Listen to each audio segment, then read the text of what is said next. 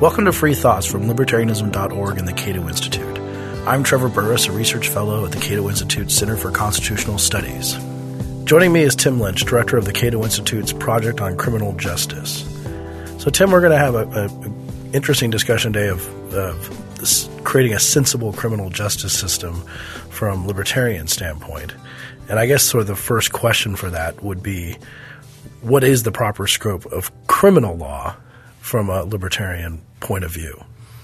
Okay, well, I think we would start with the role of government generally, and we agree with the idea set forth in the Declaration of Independence that individuals have the right to life, liberty, and the pursuit of happiness, and the role of the government is to secure those rights. So when we are talking about the criminal law, I think we would want the police and prosecutors to be investigating, arresting, and prosecuting those who interfere with those rights, people who steal, people who beat other people up, rape, and murder. So it's those basic core offenses is where we want the government to be utilizing criminal law procedures. Do we think there's something uniquely criminal about a violation like that that's different than a fender bender? Right? When I get into a fender bender on the road, we don't usually call it a criminal offense, but if I punch someone in the face, we usually do. Is there a big difference there? Well, yeah, I think that's a good point. I mean, we normally do not think it's the place for the police and the prosecutors to get involved with accidents. That is something that should be handled through our civil law. It's not somebody deliberately trying to interfere with your life, liberty, or property. If somebody were to deliberately try to run you down with their car, that's attempted murder, and that would be treated differently. And it's safe to say, though, the libertarian worldview would have fewer crimes than we have now, probably. Much fewer crimes. That's right. One of the problems with our expansive criminal code today is that it diverts the police and our criminal justice system away from what they should be focusing on, which is these core offenses. There's a lot of theft that goes on that the police are simply too busy doing other things in order to track down those offenders. And one of those, of course, is drug offense. And a lot of people would know that libertarians are not very high on prohibition of drugs. It doesn't seem like something that would be a crime if no one else is involved. That's right. As far as like our present work today at the Cato Institute, we put a lot of emphasis on the drug war because it does involve an incredibly big part of our present day criminal justice system. When you look at what the police are focusing on, where prosecutor time and court time and where our prison space is being devoted, it is on drug war offenses. And this is something, as you said, from the libertarian point of view, should not even be a crime in the first place. So this is one of our top priorities. And, of course, saying it's not a crime does not mean that it's not something that the state maybe shouldn't be involved with at all. I've had many people ask me, well, are there any drugs that should be illegal at all? Marijuana, we're starting to have more people agree, but heroin, maybe the state can be involved, but maybe it shouldn't be a crime. Well, I think the role of the government when it comes to drugs should be to facilitate informed decision-making. That means that if somebody wants to sell a drug, it's okay for the government to put like labeling requirements on this so people know what the ingredients are, recommended dosages, and possible side effects if the drug is being used with something else. I think the government has a role there in helping people make informed decisions about how they want to use drugs, but should people be sent to prison for using a drug that the government thinks is wrong or shouldn't be used? No, that wouldn't be an appropriate place for the government or the criminal law. And what about the federal role in that, of course, too, because that seems to be not a very good use of federal power. If you're going to have drugs be illegal, it doesn't seem constitutional to have it be on a federal level. Right. Now we're shifting away from like libertarian theory into our American system and how our criminal justice system is organized in America under our Constitution. And under our Constitution, the primary role for the criminal law is basically at our state and local level. At the federal level, our federal constitution really speaks of just three federal offenses: piracy, counterfeiting, and treason. And they never expected the federal government to be involved in much of the everyday crime fighting type of stuff, like the violent crime we were talking about earlier, with the murders and the muggings and theft and these types of things. They all expected the local governments to handle that type of thing. The role of the federal government should be very, very limited in the criminal law context. And as you were saying, these days, much of the time and resources of the federal government is involved in the drug war. And so I assume that the federal prison population is not mostly filled of pirates, counterfeiters, and treason, people committed treason? Absolutely not. Most of the federal prisoners are in there on drug violations. The overwhelming number of them are. Now, the federal government and the federal criminal code has been expanding like crazy for the past 30 or 40 years. We started out with those three basic federal offenses. It is now ballooned to about 4,000 or 5,000 federal statutes that are on the books. Now, these aren't all prosecuted evenly. Some of them are obscure. There's not many people in prison for them. The main statute that is violated is the Controlled Substances Act, which is the basis for federal drug offenses. And that was passed in 68. And I think that's part of the story that we should tell here is the criminal code and then the prison population, and going basically since the 60s forward. And especially in terms of imprisonment, how many people we're actually imprisoning now and what those numbers are. Do you have those numbers in terms of what rate of imprisonment we are? We are locking up more than 2 million people in the United States. Now, to put that into some kind of perspective, it took us more than 200 years to lock up the first million. And it's just over the past 35 years that we've locked up the second million. To give you an idea of the rapid expansion of our prison population, during the 1990s and early 2000s, we were building on average a prison a week in the United States. Incredible amount of prison expansion. And as soon as they were built, they were rapidly filled up with people, with prisoners. And again, most of it, the engine behind all of this is the drug war.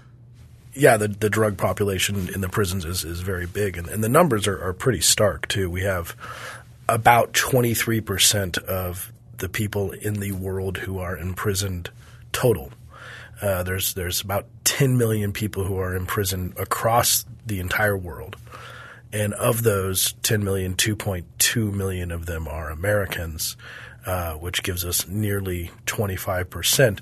In terms of the way that we do this, in terms of crime rates, we usually talk in 100 per 100,000 people.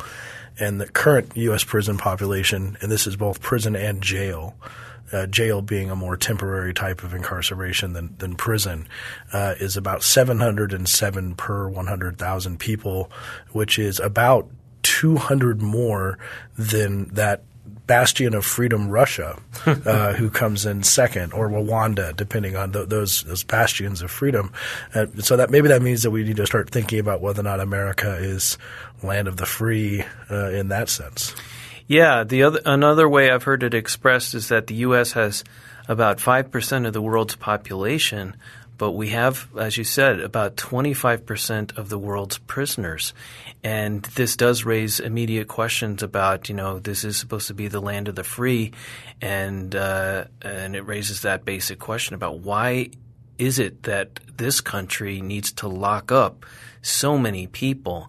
And we really need to humanize it a little bit because, you hear about these statistics, but again, behind these numbers is basically what's going on is you're taking a human being and you're saying this person needs to be put into a cage. He needs to be put behind very tall barbed wire fences. Why do we need to put so many of those people in those types of facilities? It really is very troubling. But, of course, obvious response would be if the crime rate was going up and many people believe that it has been going up. But if the crime rate was going up, then you probably should have more people in prison. Does that explain the prison population? Well, what I say is I think there is a connection between locking people up and the crime rate. But what needs to be said is that if you take somebody who his plan for the day is to go mug people, if you take that person off the streets and out of the neighborhoods and you put him in a prison cell, that's going to have an impact on crime in the neighborhood. If you lock up a rapist or you lock up somebody who, again, he's a career criminal and what he does every day or every week is break into somebody's home to steal things. If you lock these types of people up, it is going to have an impact on crime. But if you take somebody like a teenager who is selling drugs on the corners in Baltimore or in Los Angeles, and you take a person like that and you put them in a prison cell, it doesn't have any impact at all on the drug trade. And that is what has been going on. We're taking tens of thousands of people like that and putting them in our prison facilities, and it's really not having any impact on the drug trade. That is a thriving black market today, as it has been for years. And interestingly, the crime rate has always been a big driver of this, but in an interesting way. So starting about the late 60s up through the early 90s, crime went up pretty quickly. And actually between 74 and 84, the murder rate doubled in the country. So if you look at prison population numbers, in 1972 we had about 161 per 100,000 people in prison, and by 2007 we had 767. What isn't seen in that data, though, is that starting in about 93, 94, the crime rate started plummeting. And then there was a huge divergence between the prison rate, which was still going up, and the crime rate, which was going down, and is still actually going down, even though Pew polls and other polls show that most people believe it's still going up. So crime rate does not actually explain the reason for this incarceration. The main way you explain it is the creation of new crimes in the sense of the drug war and then some other expansion of the federal criminal code. The enforcement without leniency of putting more people in prison for doing those crimes, and then the higher punitive nature of the sentences that are being applied to those crimes, mandatory minimums, three-strike laws, all those things create the constellation. And, of course, the fact that for the longest time there was never the voters always voted for more criminal enforcement. What could be the downside of voting for more criminal enforcement?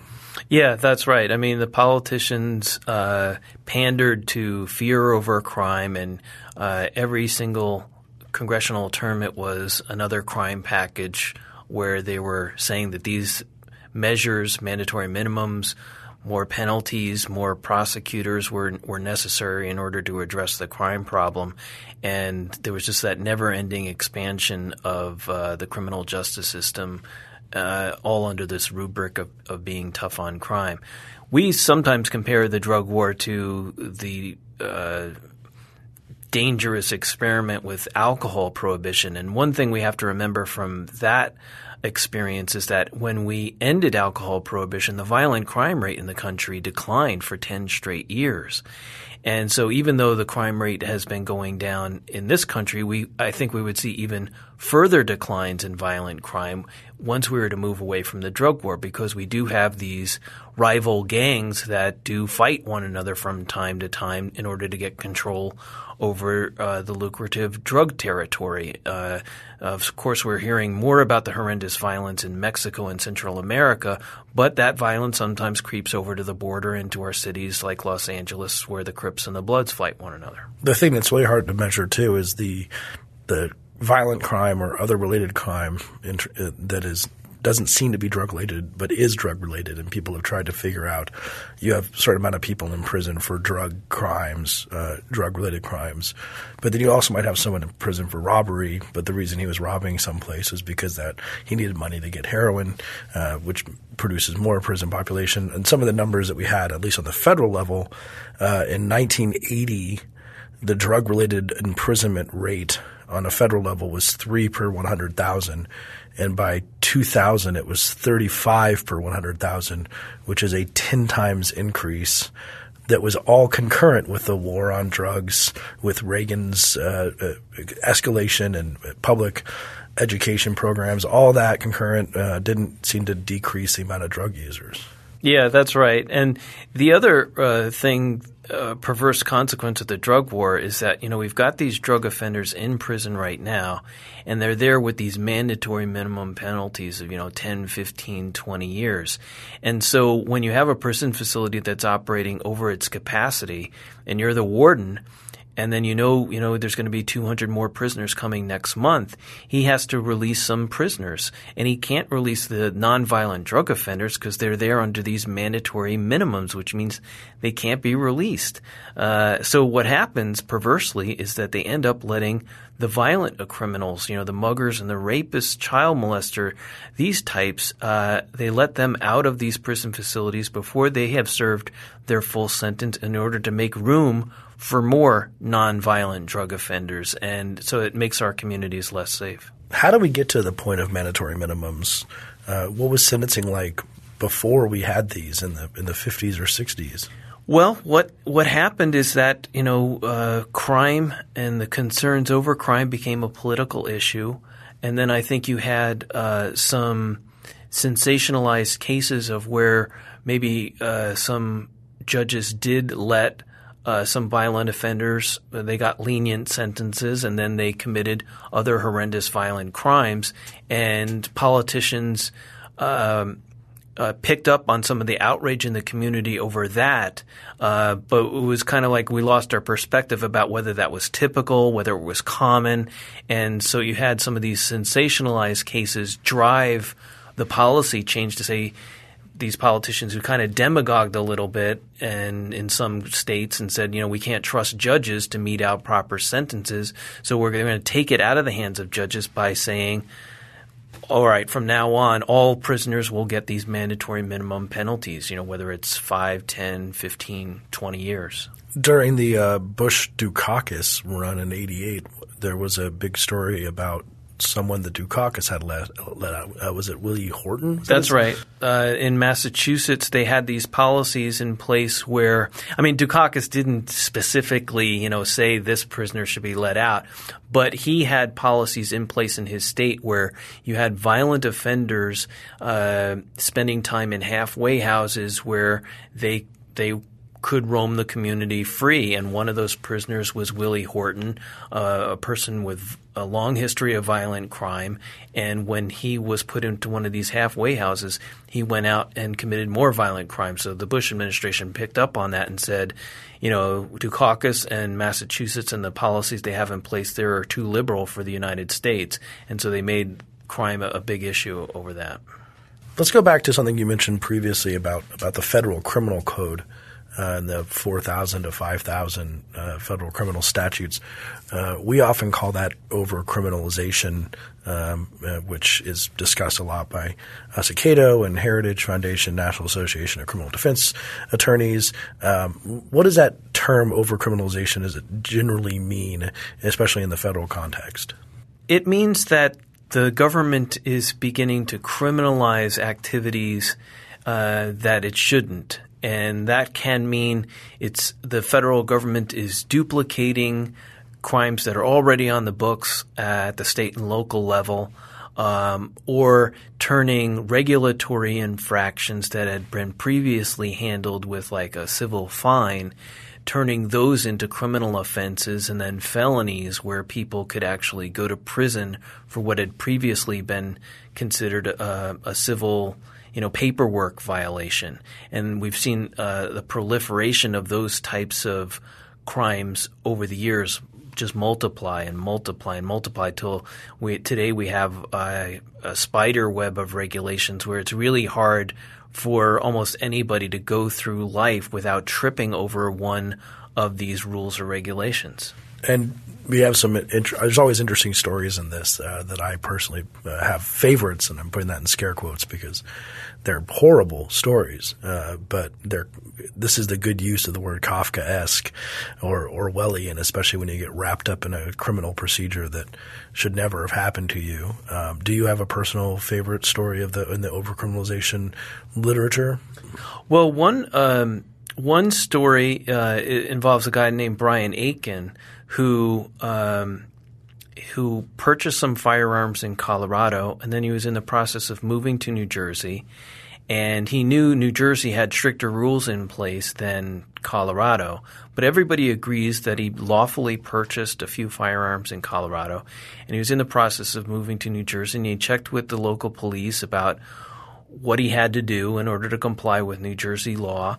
And despite that, he was pulled over, and the police searched his car, found these firearms, and they prosecuted him for felony violations of New Jersey's gun laws. And at every turn, the system just seemed to break down. He thought, Brian Aiken thought if he talked to the police officers, he could convince them of the circumstances of his case. And once they understood he was in the process of moving, and he showed them his paperwork for the lawful violations, that they would let him go. But that didn't happen. Then he thought he could explain it to the prosecutors, and they would get them to drop the charges, but that didn't happen. And then he went to trial confident that a jury would acquit him once they knew all of the surrounding circumstances. But then, to his chagrin, the judge would not, after the jury would come back in his case and ask for more explanations as to the law and what the law is with respect to moving to the state, the judge denied these requests from the jury, and the jury ended up coming back and convicting him. It was like a total breakdown of the system, and it is an example about how ordinary people who don't, consider themselves to be criminals, people, when you hear this story, you can't believe it happened, that there has to be something else there that I'm not telling you, but these things do happen, and it's very tragic, and it's hard to believe that this is America when you hear that type of thing. What happened eventually to Brian?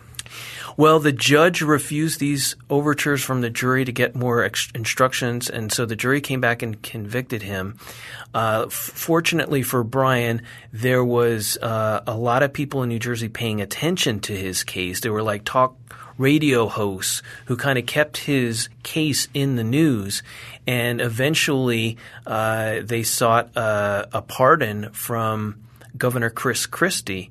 So after he had served several months, what Christie did was commute his sentence. He didn't give him a full pardon, which is, I think, what he deserved, but he commuted his sentence, so he was released. But he is still facing other things associated with his criminal conviction. He cannot own firearms.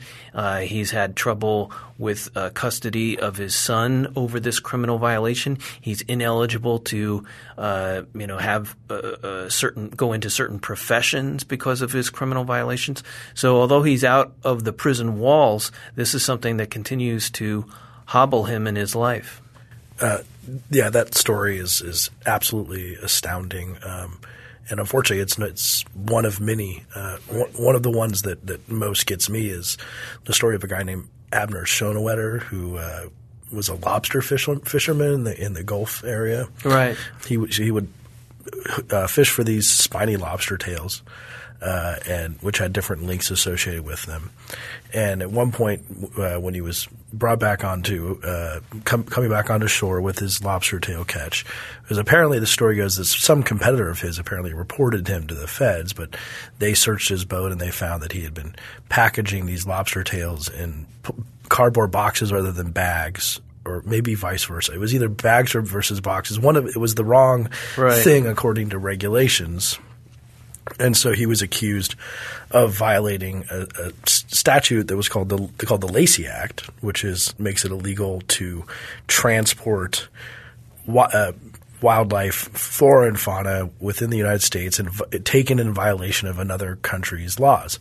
This other country was Honduras. And the accusation was basically that he was a poacher who was poaching the Honduran wildlife, the Honduran spiny lobsters, and he was violating Honduran law, which made it into a federal offense with a possible multiple-year prison sentence. And at every single point of this, there was never a defense that he didn't know about Honduran law. He didn't know how to comply with Honduran law because ignorance to the law is no defense, is often said, and that is true. true. And the federal prosecutors, who I can't decide if they were either sadists or political grandstanding, they kept putting out press releases saying that they had captured a huge poaching ring, and then they got every one of his partners into play because now all the money that they had ever made on lobsters was all contraband money, so it was basically just like drug money to them. So now they get all these money laundering charges, and eventually he gets 8 years in prison. A 70-year-old man gets 8 years in prison for this. And the crazy part of this, at one point in this story, Honduras keeps coming back. I was just going to say that. Yeah, they keep coming back in and saying, this is not our law. This is not our law. This is wrong. They file briefs with the court and say, this is a wrong interpretation of our law. This did not violate our laws. But at some point, it was just irrelevant that Honduras said it didn't violate their laws. And I've met that man, and he's tried since he got out of prison. He's about 80 now, I think, to tell Congress that this is absurd. There is no reason anyone should be spending any time in prison for putting lobster tails in the wrong packaging. But nevertheless, we do it all the time. Right. And that is such a sad story. I mean, even when the defense team, as you said, got officials from the country of Honduras to file a brief in his defense saying what this man did not violate our law. Therefore, it would have made the Lacey prosecution fall apart because it hinges on a violation of foreign law. And yet the federal prosecutors continued for whatever reason. Yeah, it's totally bizarre and very troubling. And the other aspect of these cases is that these people can't believe it's happening to them, and then their own attorneys sometimes will go to them and tell them, even though we think what you did not violate the law, we think you should nevertheless plead guilty because this, if you insist on going to trial, this may take years to resolve, and you'll end up going bankrupt paying my law firm all of these fees in order to defend you in court. Whereas if you plead guilty early in the process, maybe the federal prosecutors will bump it down to a misdemeanor. You'll serve 3 months and get out of prison. And it's a very difficult situation for people because, it's easy for people to say, well, I'd never plead guilty to anything I didn't do. But for so many of these people, when they've got relatives, people to support in their family and the prospects of bankruptcy versus, a 20-year prison sentence versus 1 year. It's not so easy to make these decisions. And a lot of them end up, when their own attorneys are telling them they should plead guilty, they end up pleading guilty to charges even though they think they're innocent, and then they'll carry that around for the rest of their life, filled with resentment about the way in which their government treated them, as they should. And the plea bargaining system is, of course, most people aren't getting trials, right? Criminal trials are not the main way we deal with defendants now. Yeah, that's one thing I always impress on in my lectures, because most people have this mistaken idea. They kind of know in a general way that we have plea bargains and some people plead guilty and some people go to trial. But they really don't realize how lopsided the system is. 95% or more of our cases in the American criminal justice system do not go to trial. They're resolved through some kind of plea bargain arrangement. Only a handful of cases go to trial, and these are the ones that you sometimes hear about on the news because it might be a celebrity or somebody like that who can afford to pay. It's either celebrities that can afford to pay a legal team to go to trial, or sometimes it involves a horrendous offense where the person really has nothing to lose by going to trial, like in a murder type case. And the very proliferation of the criminal code facilitates this plea bargaining system because they can put 10, 15, 20 charges on you, conspiracy, money laundering, everything related to it, and then have you in every possible direction wrapped up in the criminal code and give you a huge daunting task to try and explain to a jury that this entire thing is ridiculous just happened to Mr. Schoenwetter and the lobster tails. And of course his crime was a strict liability crime too, which if you could explain what that is. Right. A strict liability crime does away with the idea of what lawyers call criminal intent. And criminal intent used to be a basic part of our criminal justice system. It basically means that there's a line between lawful and unlawful conduct, and then you deliberately crossed over that line. That's the idea behind criminal intent, and so a criminal punishment is appropriate. But in a strict liability offense, it means that the prosecution does not have to prove that you deliberately crossed a line. And what that means is that people can get trapped up and tripped up over vague rules and regulations that they don't understand. Fortunately, like when it comes to our tax laws, everybody understands how complicated the tax code is. But you can't be prosecuted for tax evasion unless the prosecution can prove that you deliberately falsified something in order to evade your taxes. You can't be criminally prosecuted for a tax violation kind of like because of an accidental computation or something like that. And what we need is that type of safeguard with respect to all the other regulations that the federal government has put in place. But we don't have that, and that's why some people can kind of get tripped up by the Lacey Act and some of these other arcane regulations that are out there. It seems like we just need a constitutional amendment that says that no one will go to prison for mispackaging lobster tails. Maybe not that specific, but at least something that says these cannot be situations, crimes, because crime is the wrong word. They're civil violations at the very least that could ever put someone behind bars, or at least the rule of lenity, which is an old common law rule. Yeah, that's a great rule that is very American that I'm always talking about when these subjects come up. The rule of lenity basically says that if a rule can be interpreted one of two ways, the citizen ought to get the benefit of the doubt. But oftentimes in our modern law, the courts give the benefit of the doubt to the prosecutor and the government and their reading of the law.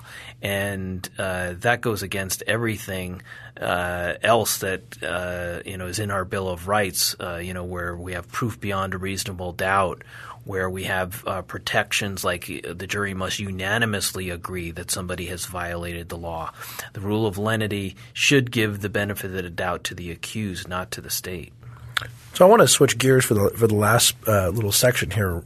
We've been talking about increased punitiveness of the justice system, both in terms of what's a crime and how it's going to be punished. We've talked about how the voters would like to vote for more criminal enforcement. Whether it was Democrat or Republican, there was always someone who said, I'm tough on crime, always a reason to vote for someone.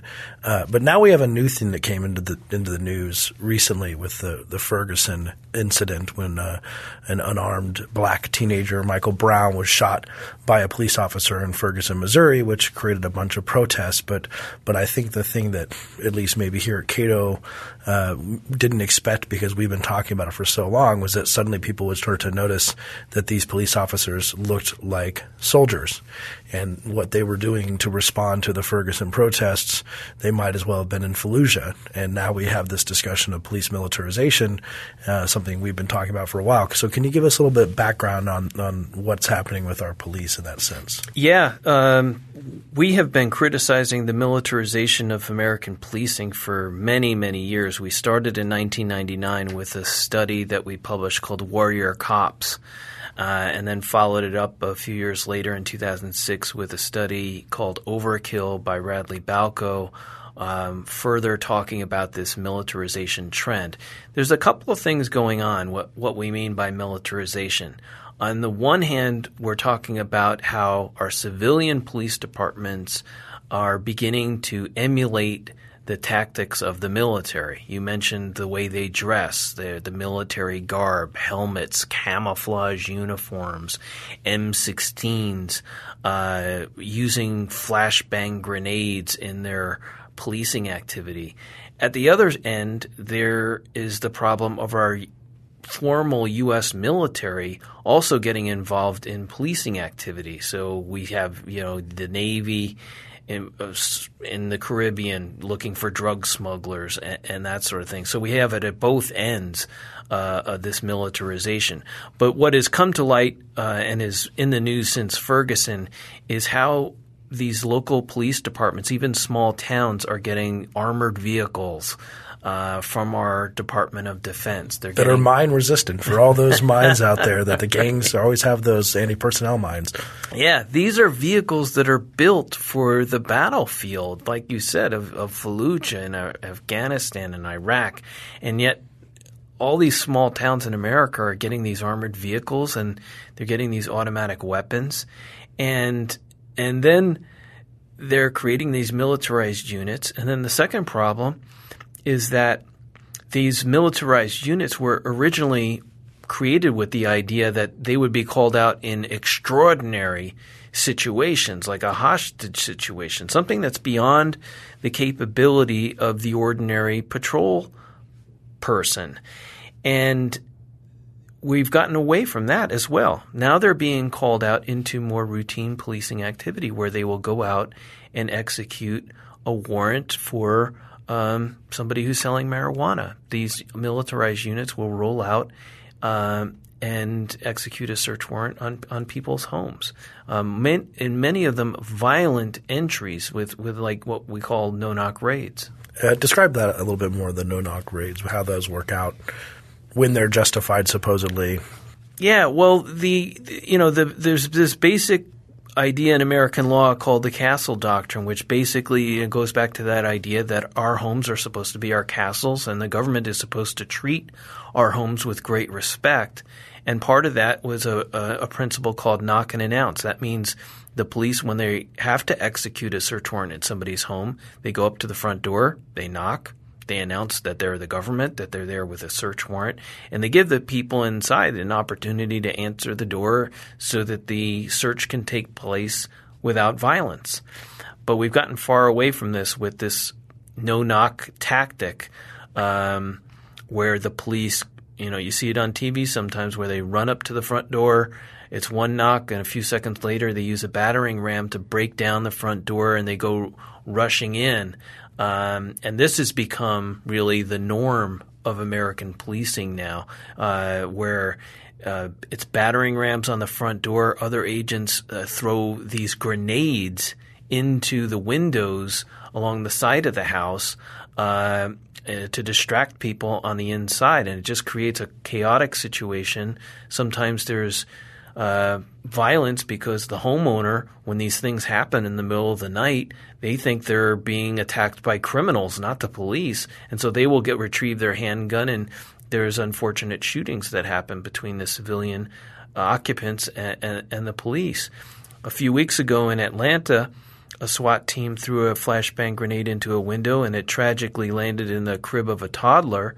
The grenade exploded, and that toddler is now in a coma because of it. So there's lots of tragic consequences to these militarized tactics that are in use now. I actually think the toddler was able to get out of the hospital, so he's kind of okay. Lucky. But that brings up another question is I assume that the police officer are being roundly disciplined for their actions and getting held accountable for these mistakes? No, not at all. Unfortunately, in a situation like that, they will express their regret that they, of course, did not intend to, endanger the life or take the life of innocent children. But what is so often the case is that they'll say, no, we were doing what we were trained to do. This is how we conduct a raid of people's homes, and they'll try to deflect responsibility onto maybe somebody in the house who was selling marijuana, or try to deflect responsibility onto an informer who did not tell them everything. And there's this failure to accept responsibility for the reckless tactics that they are using on a weekly basis. But wasn't this just that what was needed for police to protect themselves as drug lords and other criminals started arming themselves more and more? Wasn't this just the right response to make sure that we're protecting our men and women in the line of duty? Well, that is the rationale that is offered, but when you scrutinize it, it really doesn't hold up. I mean, when the drug people have weapons, it's really there to protect them from rival dealers who are coming to rob them. If they know that the police are coming, there's not these violent shootouts between drug dealers and the police. If the police announce themselves clearly, they will surrender. But using these types of tactics, what happens is they roll into a neighborhood and try to break into somebody's home at night or very early in the morning. And as I said, people are – and sometimes these are into the wrong apartments and homes. And when that happens, when people are awoken suddenly in these types of situations, they think they're being attacked by criminals. And that's why we have a violent shootout. So it's really perverse and counterproductive. So how did they get this gear, this military gear?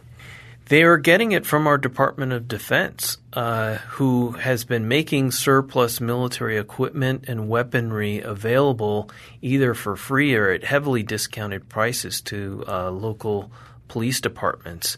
And it's not just in the major metropolitan areas. That's one of the things we learned from Ferguson is that people are learning that it's not just going to, L.A., Chicago, and New York. This military weaponry is flowing to small towns all across America.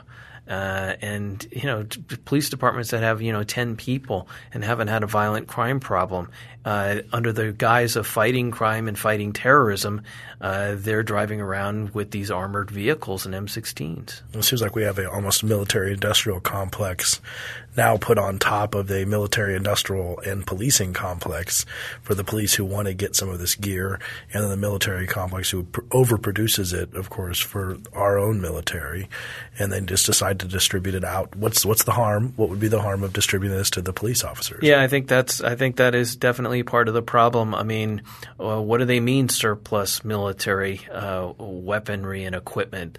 Why can't the U.S. military keep this? You would think that they would need it at some point.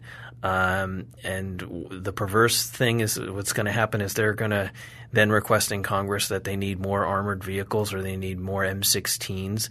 And there's an industry behind this who is more than willing to say, okay, we'll produce more for you. It's one of the perversities of government.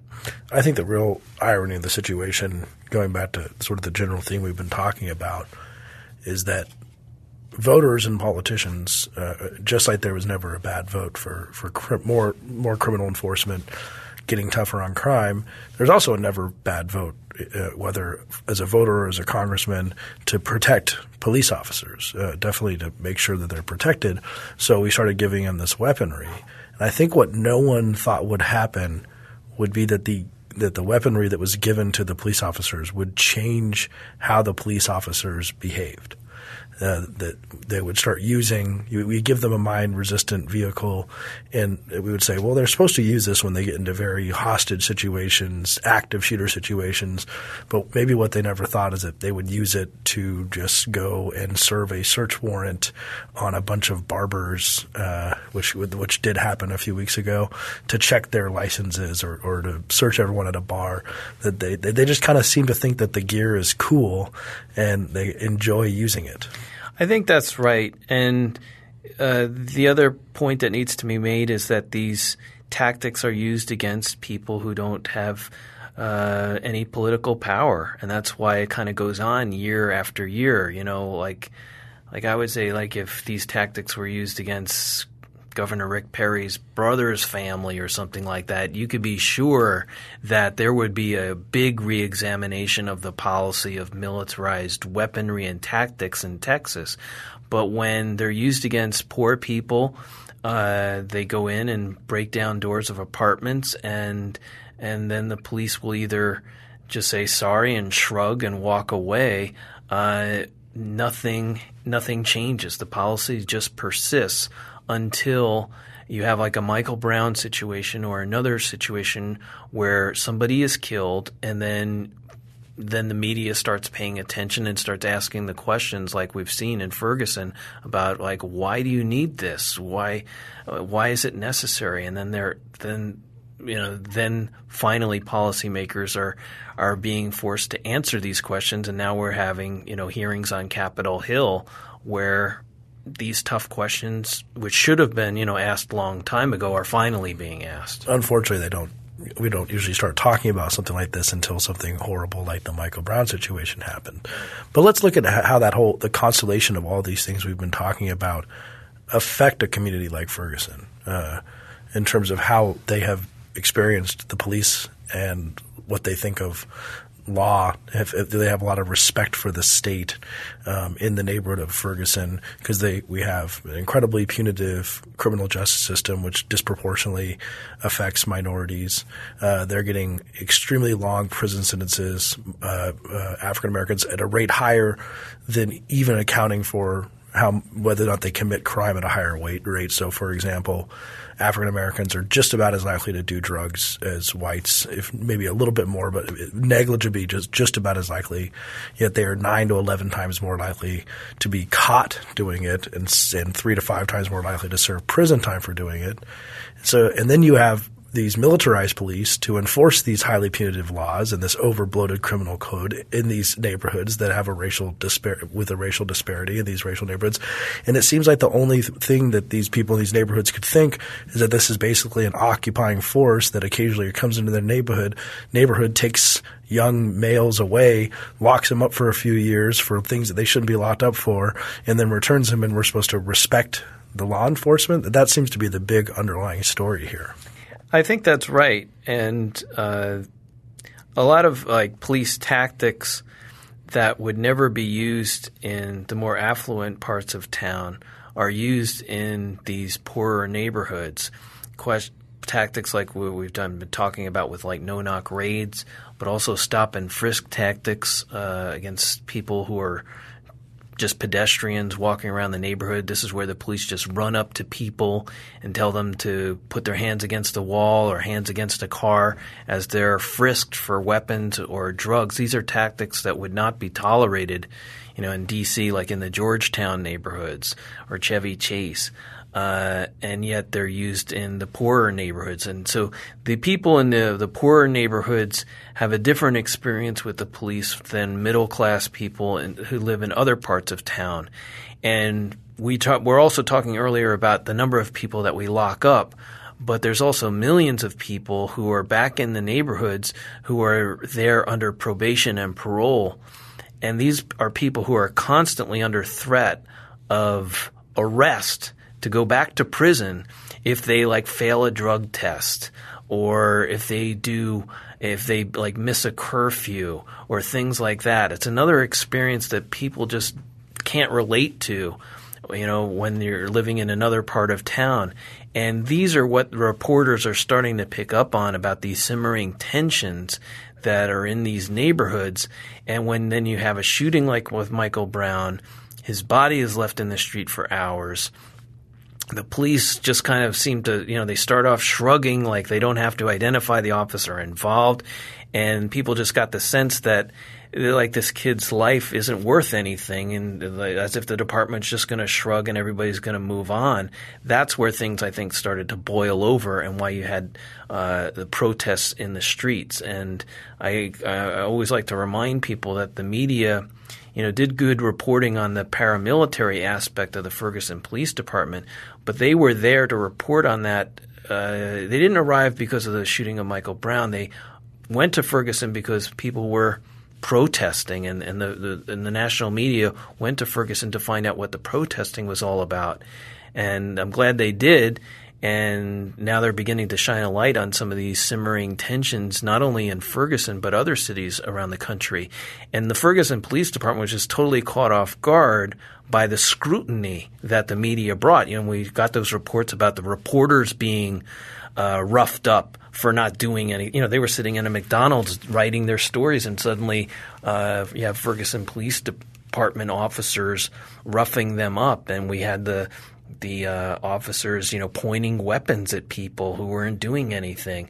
And they were the department was caught off guard by this scrutiny, and it was good. It was shining a light on what goes on all the time. And so we're finally having a discussion about that. It seems that having that sense in these communities, of which Ferguson is just an example, especially inner city African American communities, other minority communities, having the people in those communities have a sense that the cops are not working for them, helping them out, they're not part of the community. That seems it would hurt so many different levels of being able to get criminal enforcement, being able to solve crimes, because the people wouldn't want to work with the police. It's a huge problem to have the sense that the police are an occupying force rather than part of the community.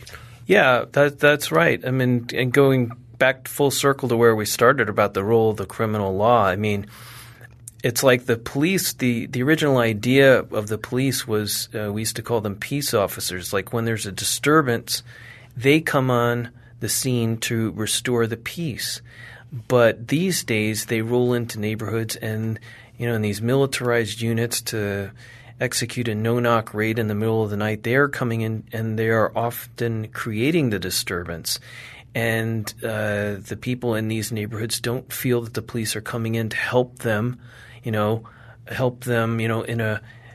because their house has been burglarized. The police are there to help them recover their property and find the perpetrator, that he won't, commit another offense against their neighbors or their relatives. They don't have that sense at all. It's like the police are rolling into their neighborhoods, threatening everybody with arrest unless they, snitch on somebody. And it's a totally different experience with the police. And one, as you said, the phrase that you hear over and over again is you feel like they're an occupying, threatening force rather than a helpful force. So what do we do in the bigger picture? It seems like all of these things are connected. What can we do to try and solve at least some small part of this?